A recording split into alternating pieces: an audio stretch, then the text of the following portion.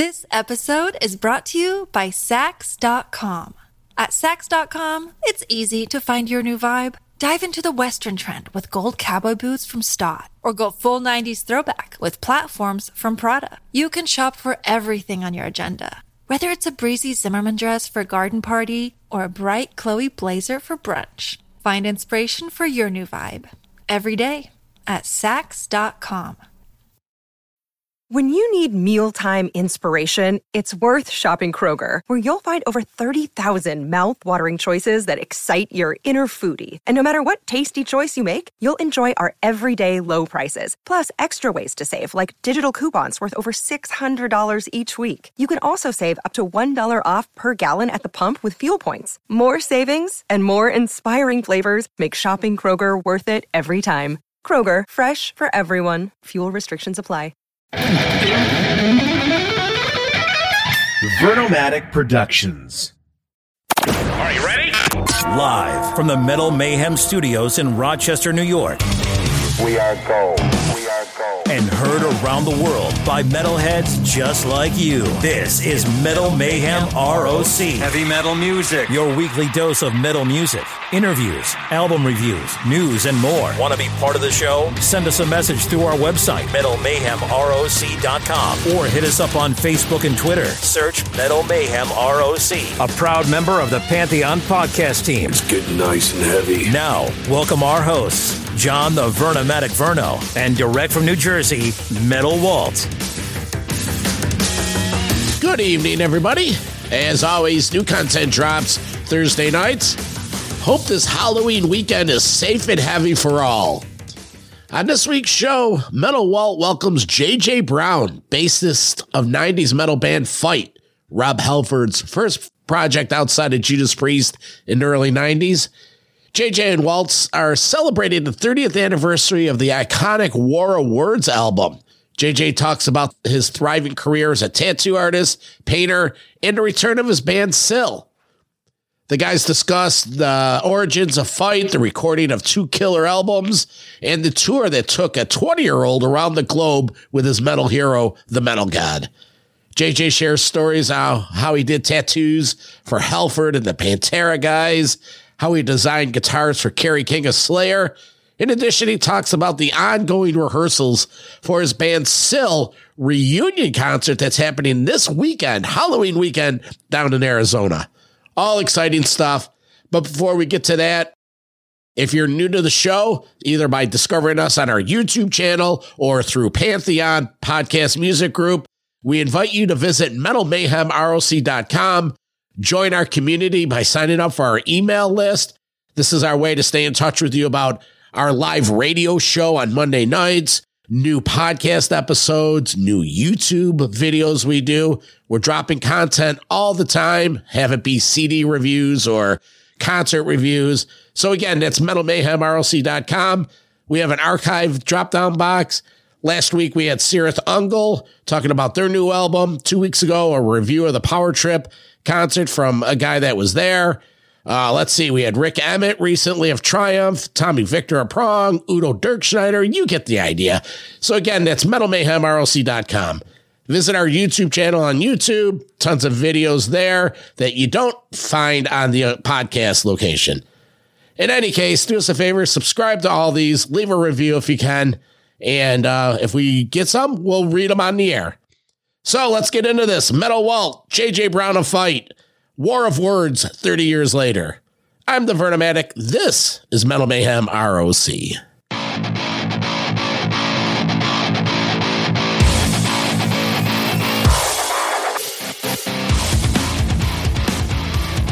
On tonight's episode, I'm joined by J.J. Brown, bassist of the 1990s metal band Fight, which of course featured legendary frontman, the metal goblin himself, Rob Halford. So JJ joins us today because we're going to celebrate the 30th anniversary of the War of Words album, which is a killer one. But we also want to hear from him about what's going on in 2023. He's a thriving tattoo artist. He's a thriving painter. And he's got the reunion of one of his bands, Sill. So JJ, welcome to Metal Mayhem ROC. Thanks, Walt. How you doing, sir? I am good, man. So we're going to go back in history. We're going to talk a lot about the Fight days, of course, but we want to talk about, like, what have you been doing since those fight days? So talk a little bit about the band. Do you have an upcoming show, a reunion show? Is it down in Arizona, I see? Yeah, it's SIL. It's Satanic Industries Limited. It was a band that I had around the same time as Fight. We released a couple CDs, and we hadn't played together since probably early 2000. And, I was going through some video stuff and digitizing it because I have a whole box of videos of stuff. And I sent some stuff to them, and they're like, yeah, we should do a reunion show. And I was like, I mean, if you're all up for it, yeah, let's do it. Who's all in the band? And what I think is kind of cool, you got this show coming up down in a venue in Mesa, Arizona, and it's a bring-your-own-beer venue? Like, talk about that, man. It's our buddy's Mike's place. It's like a rehearsal room, but it's set up really cool. It looks like something like Rob Zombie would design the interior of the place. It's got a really cool vibe, and we just thought, we wanted to do something a little bit smaller, more personal. So we really haven't even really like promoted the show. It's more of a word of mouth, smaller deal because it's a smaller place, and it's just something for us to get together and jam again. Because it's been over 25 years. I mean, for those that don't know the kind of music, like describe what kind of music is it? It's like metal music with some samples in it, a little bit of keys. My guitar player, Kristen, he's been in like Gray Days. He's in Gray Days. He was in he was in a bunch of other bands too, and then he's also in Pack 666 with me also. Rich, the drummer, he's in a bunch of different bands, and Goody, the other guitarist, is mostly known for his sound engineering. He's been out with Hatebreed and Hell Yeah, a whole slew of people running sound for them. And he said he'd never even pick up his guitar again to do music. So I was really surprised when he said that he was up for it. I figured out, what the hell? I guess I could do it too. We just had our second rehearsal, and it's not bad for that long a time. Well, that's pretty awesome. So yeah, because your roots, I think maybe were in Arizona, but you live up in Ohio. I see it. Is that where you are? Yeah.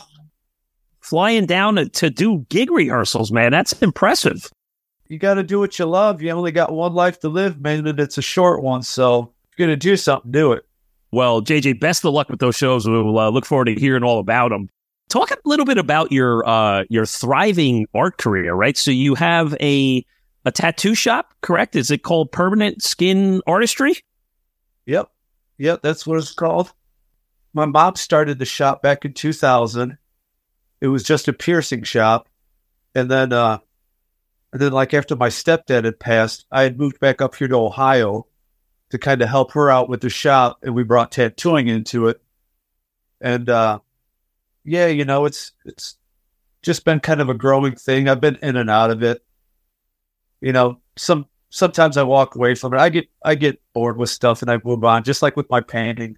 I'll paint for a little while and move on to something else. I'll record stuff for months, and I won't record stuff for months, more. Just go with whatever you feel. A few weeks ago when you and I connected and we were setting up this discussion, I happened to be over, I was on a plane. I was going on a work trip to Europe, brought the Rob Halford book with me, Biblical, and I hadn't finished it. And then, I was towards the back end of it, and I'm reading it on the plane, and sure enough, there's a part that comes up about tattoos. And sure enough, there's a half a page where he describes the first time he got inked, and come to find out, you did a lot of work for him. Talk about that whole experience of inking up the metal god.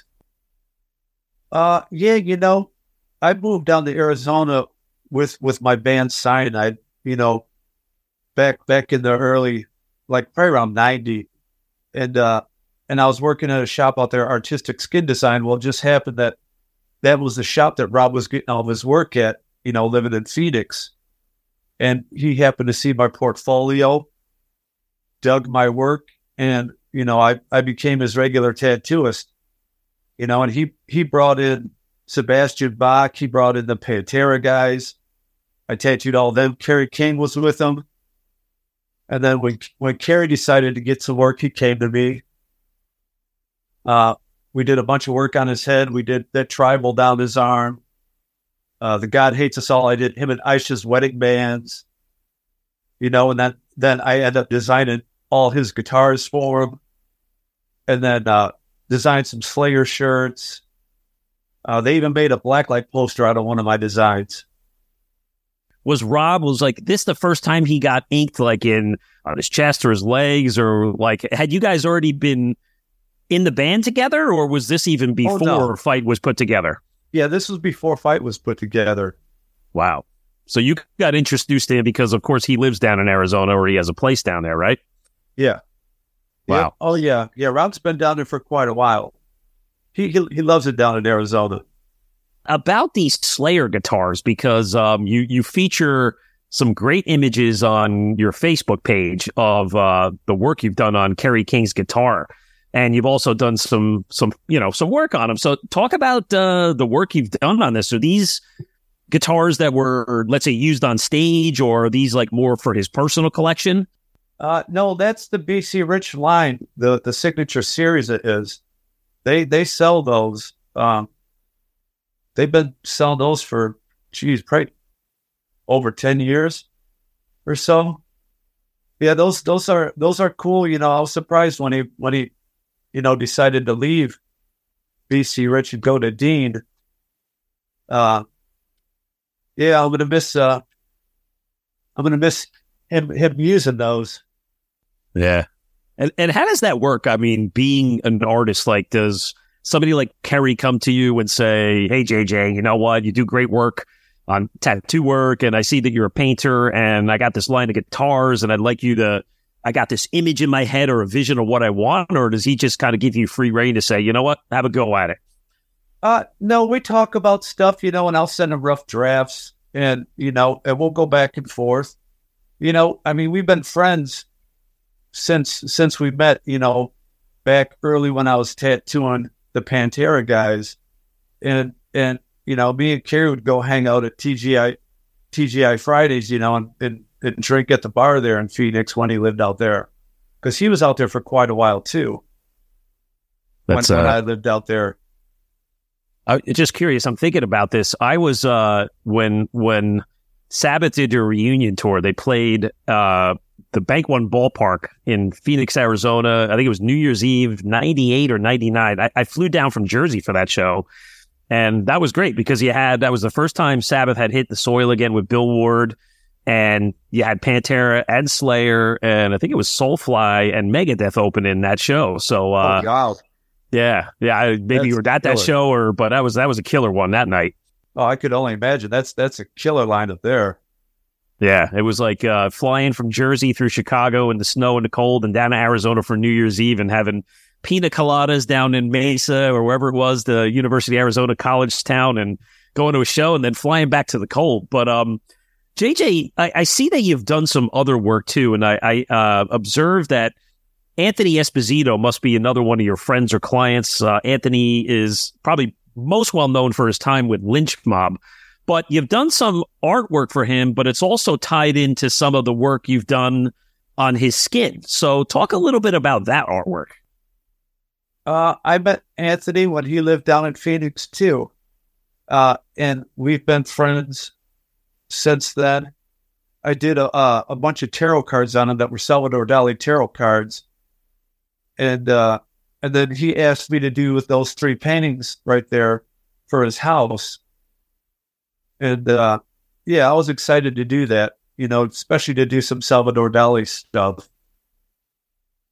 And to do stuff that I tattooed on him over 20 years ago, too, was cool, Okay, that's pretty awesome. And I got to say, well, maybe it's a question because, you are a tattoo artist. You're doing these awesome paintings.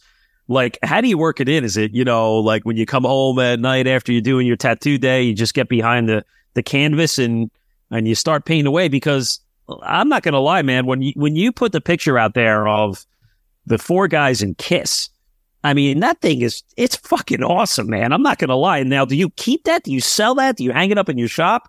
What goes on with these requests? I just sold that piece, and that was really actually like the first piece that I really sold. And I actually used that cash towards me going back and forth down to Phoenix for rehearsal, or I would have kept it because that was a nice painting.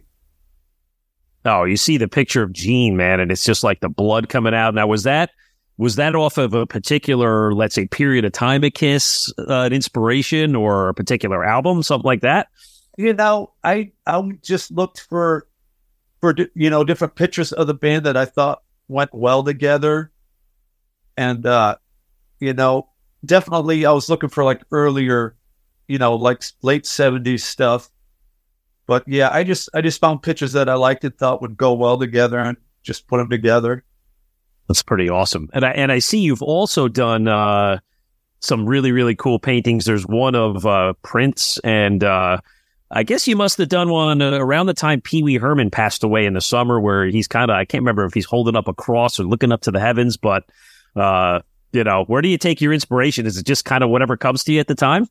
It's crazy because I started that piece before he passed. Wow. And yeah, I was really bummed about that. So that gave me a fire to finish it though. Cause like I said, I only do stuff when I'm in the mood, so some stuff sits, like Anthony's stuff sat for a while just to give me fresh eyes to look at it, give it some time to sit. Because you see other stuff, but you're looking at constantly painting it, and you need to walk away from it sometimes to see what you want to do next. Yeah, it's pretty great though. Really impressive stuff, man. It's nice to see that despite your history with Fight, you got this other budding career, and it is tied back into the music scene, into metal, and it's with the artistry and all the guys you've inked and now painting for. Really, really cool, man. So congratulations on that part of your career. Hello, Pantheon Podcast listeners. Christian Swain here to tell you more about my experience with Raycon earbuds. Our family now has 3 pairs of Raycon earbuds around the house, and my wife just grabbed a pair of the Headphone Pros to replace some headphones from a company that was double the price. And yes, she loves them. Now, if you haven't pulled the trigger on a pair of Raycons, or even if you have, but you're in the market for another pair because they're just that good, well, now is the time to check them out, because they just launched their upgraded model of the best-selling everyday earbuds. With Raycon's upgraded everyday earbuds, now you also get active noise cancellation, ergonomic design, and multi-point connectivity that lets you pair with 2 devices at once. New quick charge function, 3 customizable sound styles, plus awareness mode. Available in a variety of vibrant new colors to complement any and all skin tones. I even have a pair of earbuds in a cool green color. I have tried just about every earbud known to humankind, and these Raycons are fantastic. Seriously, if you've been wanting to check out Raycons, there truly is no better time. You're going to ask yourself why you didn't check them out sooner, and Raycon offers a 30-day happiness guarantee. So what are you waiting for? Go to buyraycon.com/Pantheon today to get 20% off your Raycon order, plus free shipping. That's right, you'll get 20% off and free shipping at buyraycon.com/Pantheon. buyraycon.com/Pantheon.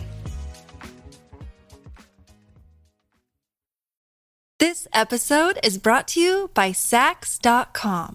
At Sax.com, it's easy to find your new vibe. Dive into the Western trend with gold cowboy boots from Stott, or go full 90s throwback with platforms from Prada. You can shop for everything on your agenda, whether it's a breezy Zimmermann dress for a garden party or a bright Chloe blazer for brunch. Find inspiration for your new vibe every day at Sax.com. Look, Bumble knows you're exhausted by dating. All the, must not take yourself too seriously, and 6'1" since that matters, and what do I even say other than, hey? Well, that's why they're introducing an all-new Bumble, with exciting features to make compatibility easier, starting the chat better, and dating safer. They've changed, so you don't have to. Download the new Bumble now. So, hey, we wanted to get into talk about the back days of Fight. And listen, we all should celebrate it because it was recently the 30th anniversary of the War of War albums. I got to tell you, JJ, I mean, that was a really cool period of time for me because, just coming off of like my first experiences of Judas Priest, being a teenager, I didn't really get to, see the heyday of the 80s era. I'm 53 now. So, I only cut my teeth around the time of Ram It Down and then when Painkiller came out. So, it's no secret Rob talks about the experience. I mean, he was, in a sense, like Painkiller was a rebound album, I think, that came out of the 80s period where their image was maybe a little bit on a decline after Turbo, and they put together this, killer album. Scott Travis is in there. And again, he documents it in his book that he admits, like, in a sense, he probably made a mistake walking away from the band. But I'm just curious, like, how did the whole evolution of the band start? How did you get the call? How did the band get put together? Well, Rob had talked about wanting to do like just a side project, for Priest, just for fun. And he had seen my band play, and he liked what me and my guitar player were doing, being Brian Tills. And it was, it all started out as a side project, but then from what I remember, the Priest guys weren't happy about that. And so, a lot of faxes went back and forth, and that's when he ended up having to walk away from Priest, which was sad, Wow. So you're thinking that it was really just because he was trying to dabble in maybe doing a little side project. It kind of rubbed the guys the wrong way? Yeah. Because it was only supposed to be, just something on the side for fun for him. He had no desire to leave Priest. Stuff happens and feelings get hurt or whatever, Yeah, and I remember, I think they were coming off that horrible incident with the Reno kids, with the kids that committed suicide, and they were going through that court thing. Right. Oh, that was crazy. Yeah. Right, a lot of tensions probably just around everything, and maybe Rob just wanted to, kind of step away and say, I want to do something and really get aggressive, because I think the track Light Comes Out of Black, that was, I can't remember, it was featured on a movie soundtrack initially, and I think he cut that with the Pantera guys first, which may have been what prompted him to get together his own band, which got you guys involved, right? Yeah. Oh, yeah, that was on the Buffy the Vampire Slayer soundtrack. Yeah, that was a good tune. Yeah. So how does the band come together, right? Because it's you, he brings Scott Travis over, you had Brian Tills, as you said, and then, of course, there's Russ Parrish, who we know now as Satchel from Steel Panther. Right. Yeah. And it's kind of funny. I've run into Satchel a few times seeing Steel Panther. They're a great band, but it's kind of funny when you bring up and you're like, man, I was a big fan of that fight here. He kind of just chuckles behind the makeup. But how did you guys all get put together? How did it all start? I'm not sure, Rob knew Paul Gilbert, and Russ was living with Paul Gilbert at the time. And we flew over there and met him, and I think, he might have sent in something to Rob's management or whatever, or maybe Paul mentioned Russ to Rob, and he just seemed like the right fit. Yeah, that's pretty cool. So when actually did you guys form a unit and talk a little about, before we actually get into the album itself, talk about the whole recording, getting together, writing and rehearsing? How did that whole experience go down, and when did it happen and where? That we got together in Phoenix at a studio in Phoenix there. I believe it was right off the Camelback, 16th Street. And Rob had brought in demos that he had made up at his house. And we would go through the tapes and pick out ideas and run through some stuff. Just all of us there in the studio, just going through stuff and figuring out what was working. It's crazy. I just found a box that had been packed away, and there's a lot of that early stuff on some of those tapes. Oh, rehearsals and demos of the recordings and things like that? Wow. Yeah. Found a whole gaggle of crazy tapes. anything, I don't know if you've listened to them, but is there anything on there that maybe was in the form of a song that didn't make it? Because I do know there were some demos that were released and put out as sort of a Fight remix later on. But is there other stuff on there too? Oh yeah, I got all the good stuff. Yeah. Well, how would you describe this stuff, or what would you say it's like? Well, there's just like a lot of stuff like where the lyrics are different, different choruses. And I mean, there's a bunch of other songs on there that we never recorded either. I don't think Rob has a copy of any of it either. So I was actually thinking about sending some of it to him so we could, check it out. I was just going to say that there's this stuff, it exists on some cassettes or CDs of yours, but, of course, you always think since it is the 30th anniversary, it would be really nice to put a nice anniversary box set together, a package. Well, Rob's been busy. Let's be honest. He just came off Power Trip this weekend, and they announced the new album, which will be released in March, Invincible Shield. So, I mean, just getting off track here a little bit, but are you still in touch with Rob on a regular basis? I see it when they roll through town, but I don't talk to him regularly now. Well, JG, I remember that period well, because the album came out, I guess it was summer or fall of 1993. Let's get into the album, right? Like, you know what? You guys did 2 albums. You did War of Words, and then, came out a year later or so with Small Deadly Space. But I think War of Words is the album that most fans will remember from that era. It was just like the album itself. It was the iconic cover of just, black and white and a bunch of words and, and really, really heavy, aggressive material.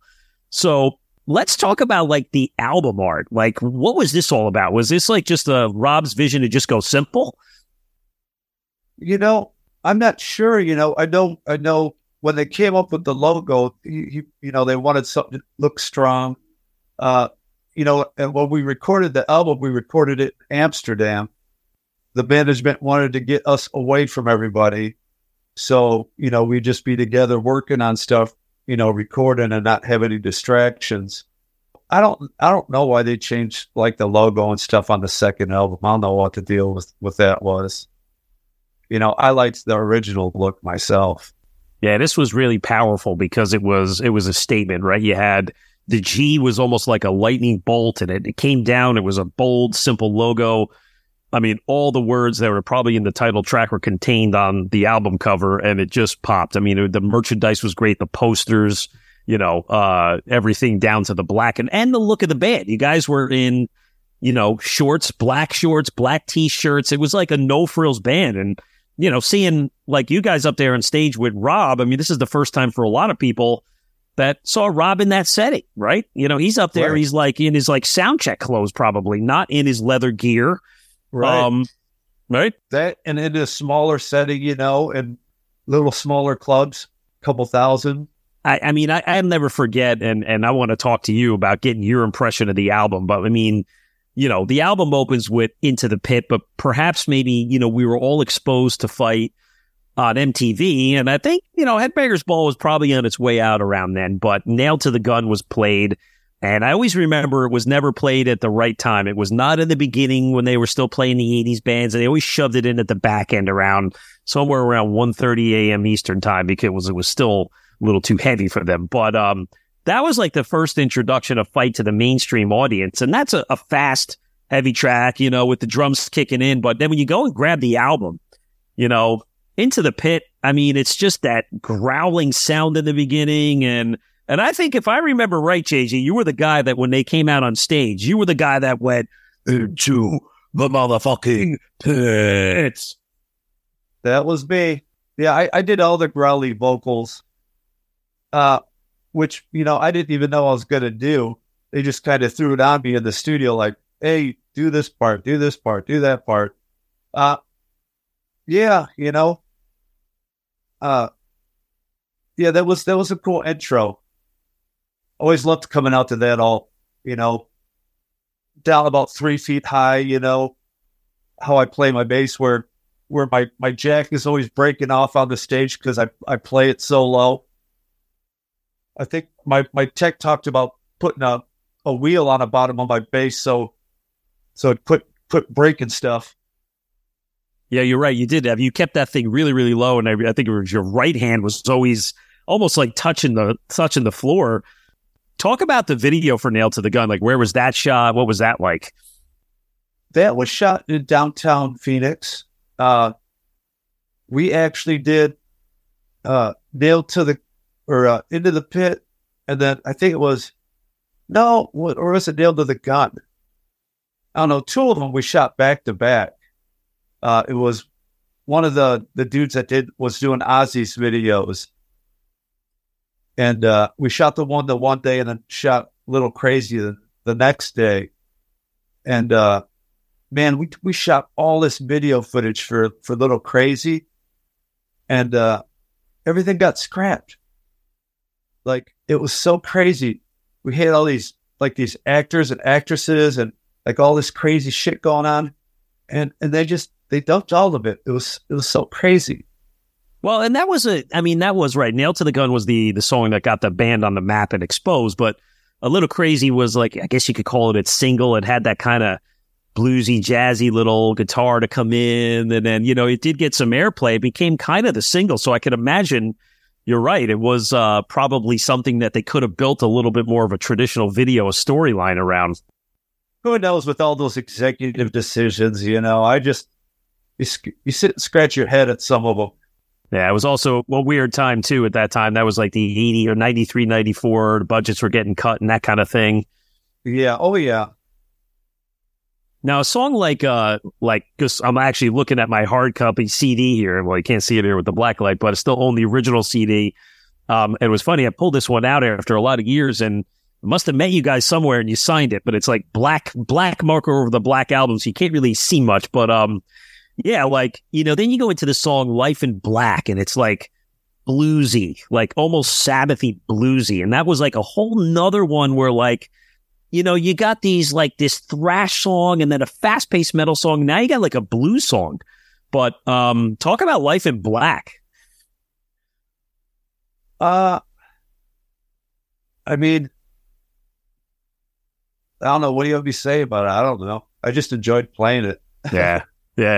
It was a good one because it did change the pace of the material out, right? Because you had a lot of like heavy ones with pounding drums. I mean, I think like a song like Immortal Sin or yeah, there was a good mixture. It kind of went up and down. It took you on a ride.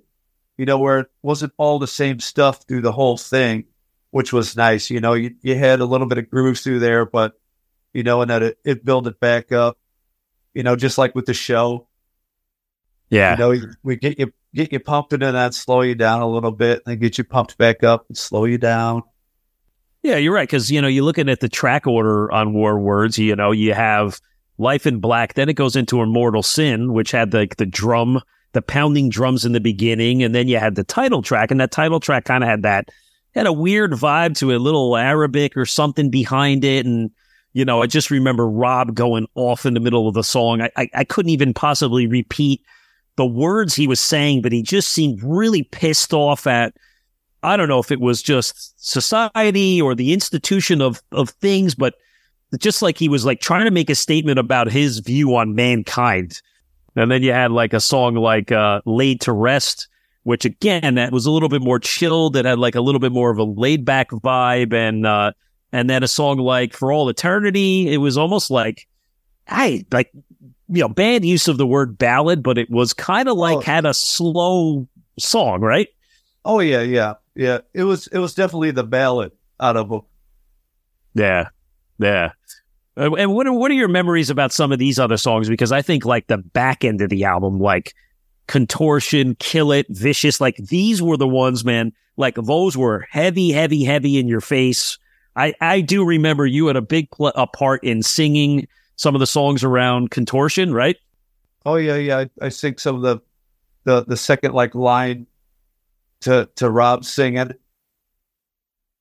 The money sucking greed, all these mouths to feed. Yep. Shoot it through the brain, selfish and insane.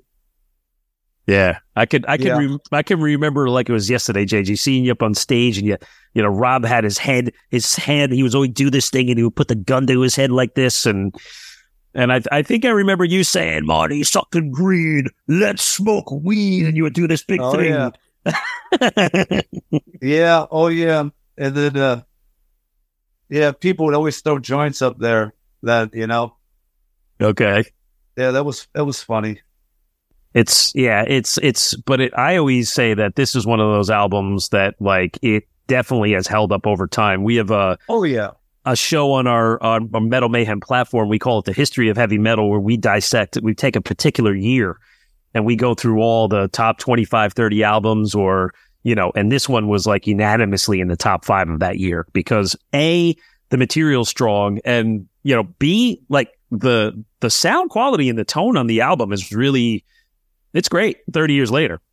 Yeah. What did you think about the remaster release of that? Yeah, I tend to like to stay with the originals, to be honest. I hated it. Why so? I don't know what the hell they did to it, but it didn't even sound like the same album. Like, I definitely like the original better. Because it was in your face and it had a good strong miss. I mean, you didn't even you could put that CD in your car still today. You didn't need to really crank the volume up. It was loud and in your face right there. That was to me a mix you don't have to touch, right? No. Yeah, I agree. Like, it was good the way it was. So I don't know why they would go in and mess with it, Yeah. Because it seemed like they changed stuff. Like, some of the vocals were different. It sounded like some of the guitars were different. Like, I mean, it seemed like they messed with all kinds of stuff with it. And then the mix wasn't as good. And what about the release when they put the demos out too, right? Then they had a release that was the songs from the album, then with additional demos. The K5, right? Yeah. Yeah, I see. I don't even know if I've listened to that. That one came out. I don't remember exactly when that came out. It I think came out well after the band may have been over already. And it was kind of like those times when, when bands released albums of unreleased material or whatever, like it was almost like the novelty was gone and you would grab it to put it in your collection, but it didn't have the same moment of time like it was in there. But I do remember a song like Jesus Saves, right? I think that was kind of buried on the War Awards album at the end when it faded out. You had have that thing like where 2 minutes went by and it was blank, and then all of a sudden that one came in at the end. But listen, the bottom line is the material is strong. So, now talk about getting on the road, right? Because this is where I think the band shined. But it was like you guys did pretty much the whole album, but then you were also playing like a couple of Priest deep tracks, and then you were doing some Sabbath materials. Like, how did the Sabbath stuff come into the set list? We just thought it'd be a cool kind of thing to just kind of throw in there. They were fun to play.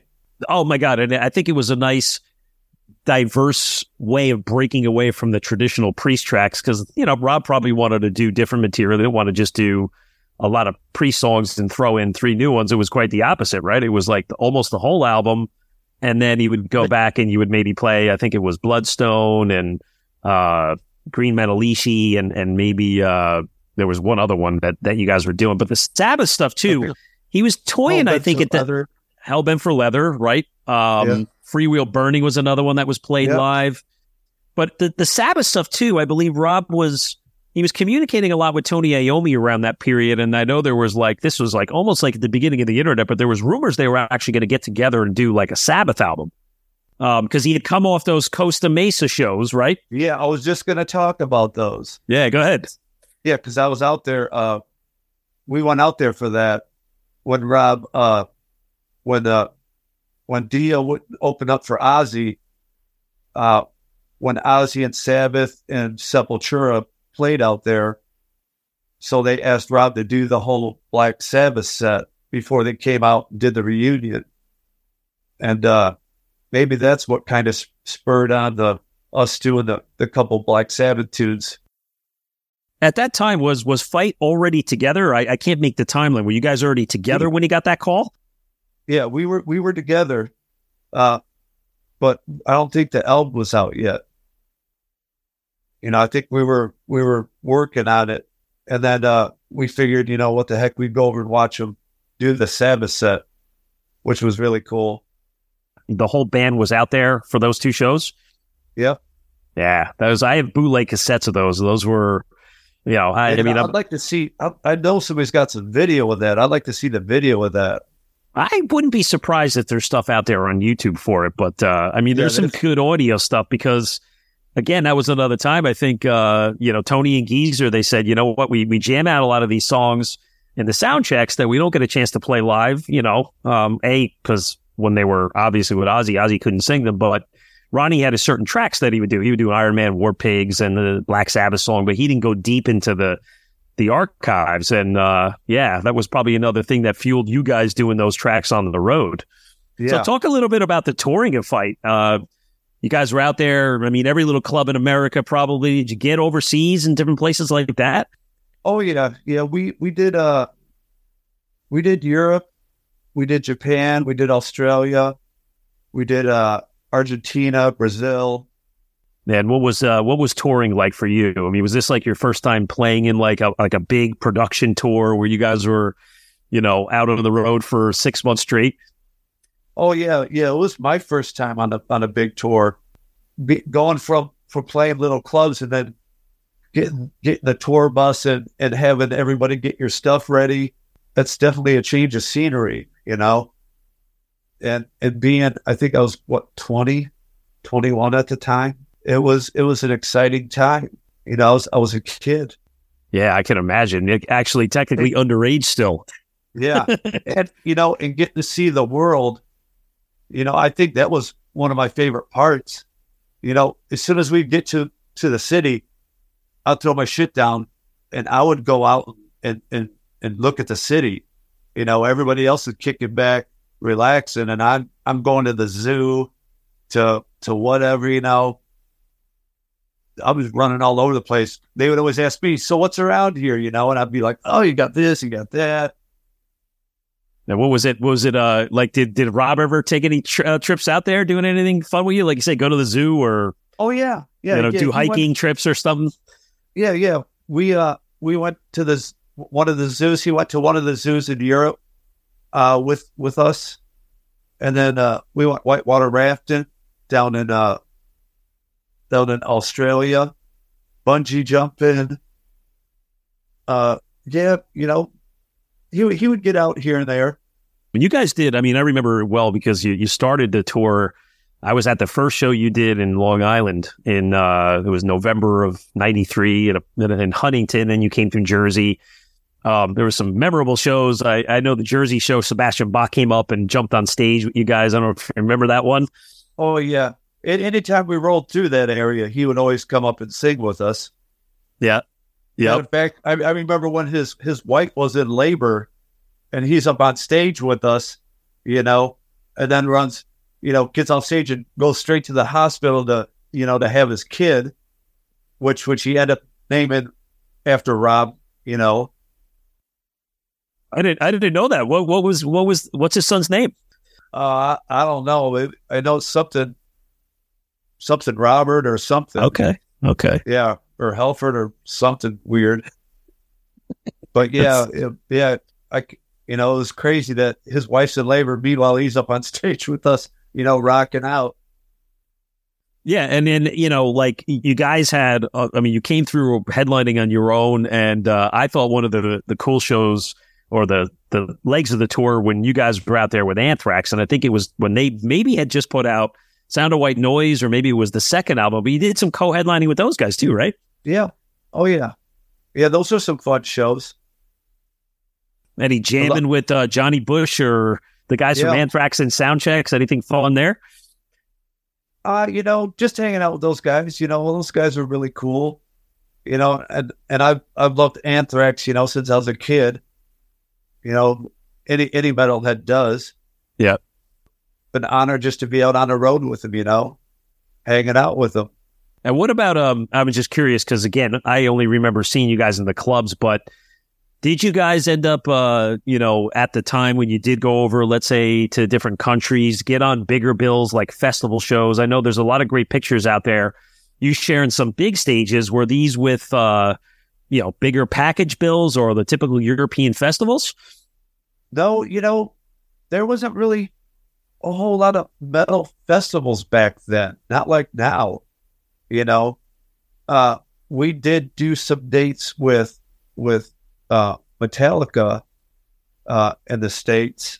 That was when we were recording the second album, and we would just fly out on the weekends and do the weekend shows with them, and then fly back to the studio in Phoenix. That was probably the biggest shows we did was with them. Candlebox, and Suicidal Tendencies. Okay, how did those big crowds go over for you guys? Good, real good. Got really good response and had a good time. Different playing on that big of a stage in front of that many people. I just found some video of that too. Playing with Metallica in Las Vegas. I was glad I found it because I didn't even know I had it. And seeing that, it was really cool. And just on a personal note, like JJ, like you were saying, hey, you were only 20 years old. You're seeing the world now and playing in this awesome heavy metal band with an icon. But how was Rob stepping into a different environment, coming off the big production, the airplanes, and fine catering and that kind of thing? Because I think he was sober by this point in time too. So how was Rob's lifestyle change? I mean, I'm sure it had to be a pretty big change for him, to go from Priest to us, and going into small clubs. But he said he liked it, having it more personal, and people up closer. But I imagine that's quite a big change. We didn't get a chance to really talk about Small Deadly Space, but the touring cycle ends for War Words. What happens? Is it just the typical thing? All right, guys, you get 2 months off, you go home, rest up, and now we're back in the studio. Like, how did that whole thing to come together with Small Deadly Space? Got off the road, and then we got the studio down at Phoenix, and I think Brian had already had some ideas, like put together for a few of those songs that he had just wrote on whatever time he had down. He had been writing those. What was your impressions? Because I do like this album a lot. It in a sense, it's almost even heavier. It gets darker. It's a little trippy in certain times.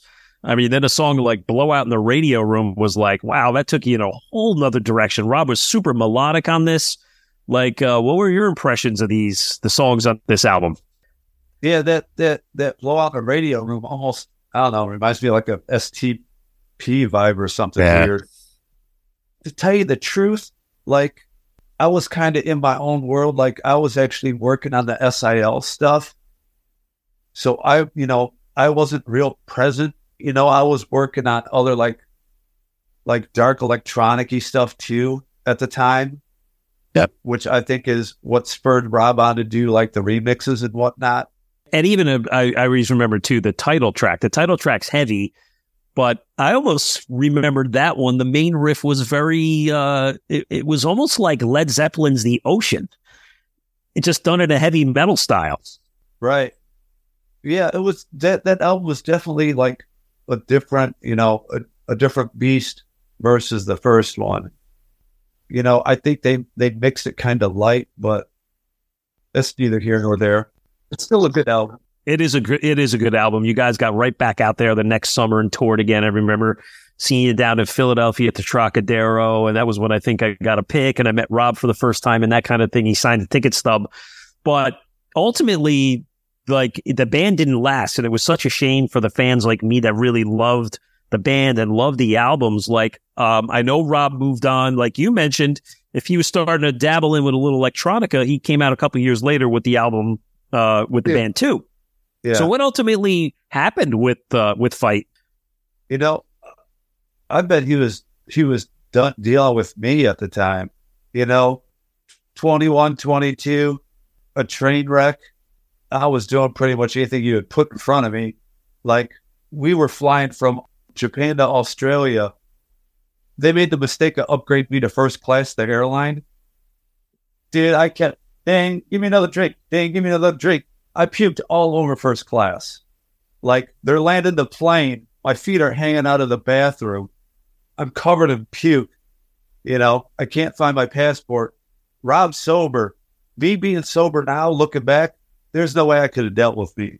Like, a sober me couldn't have dealt with some kid like that. So I'm surprised Rob put up with me as long as he did. I was a butthole.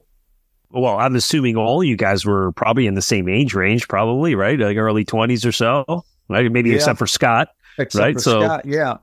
But, you know, it's probably not just you partying, but everybody else too. But, well, it's a funny story. At least you're owning your responsibility on that flight back. And you can look back at it and say, what was I thinking? But I did it, and I got to deal with it. And you say you're sorry, and I'm sure you and Rob are cool 30 years later, right? Oh, yeah, yeah.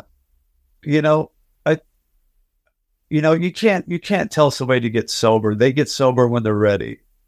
You know, You can't make anybody do anything. He's a lot stronger dude than me. There's no way I would have put up with me.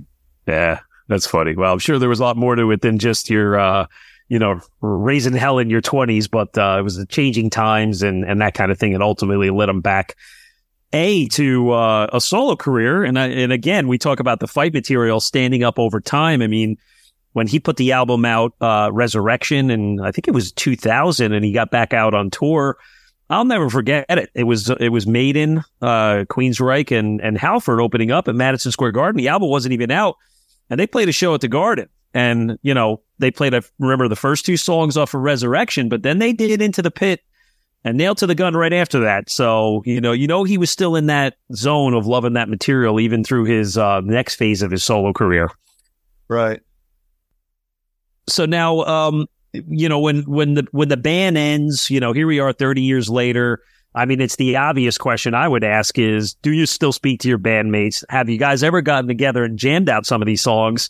And has there ever been a conversation with Rob to say, hey, maybe we should do a string of 20 dates to celebrate this great music?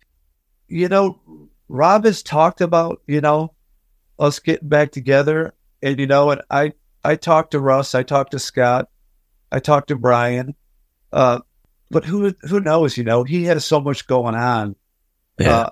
I don't know if he has time for it, but he's definitely said that, he'd been thinking about it, and it's, I guess, it'll happen when it's supposed to happen, if it's supposed to happen.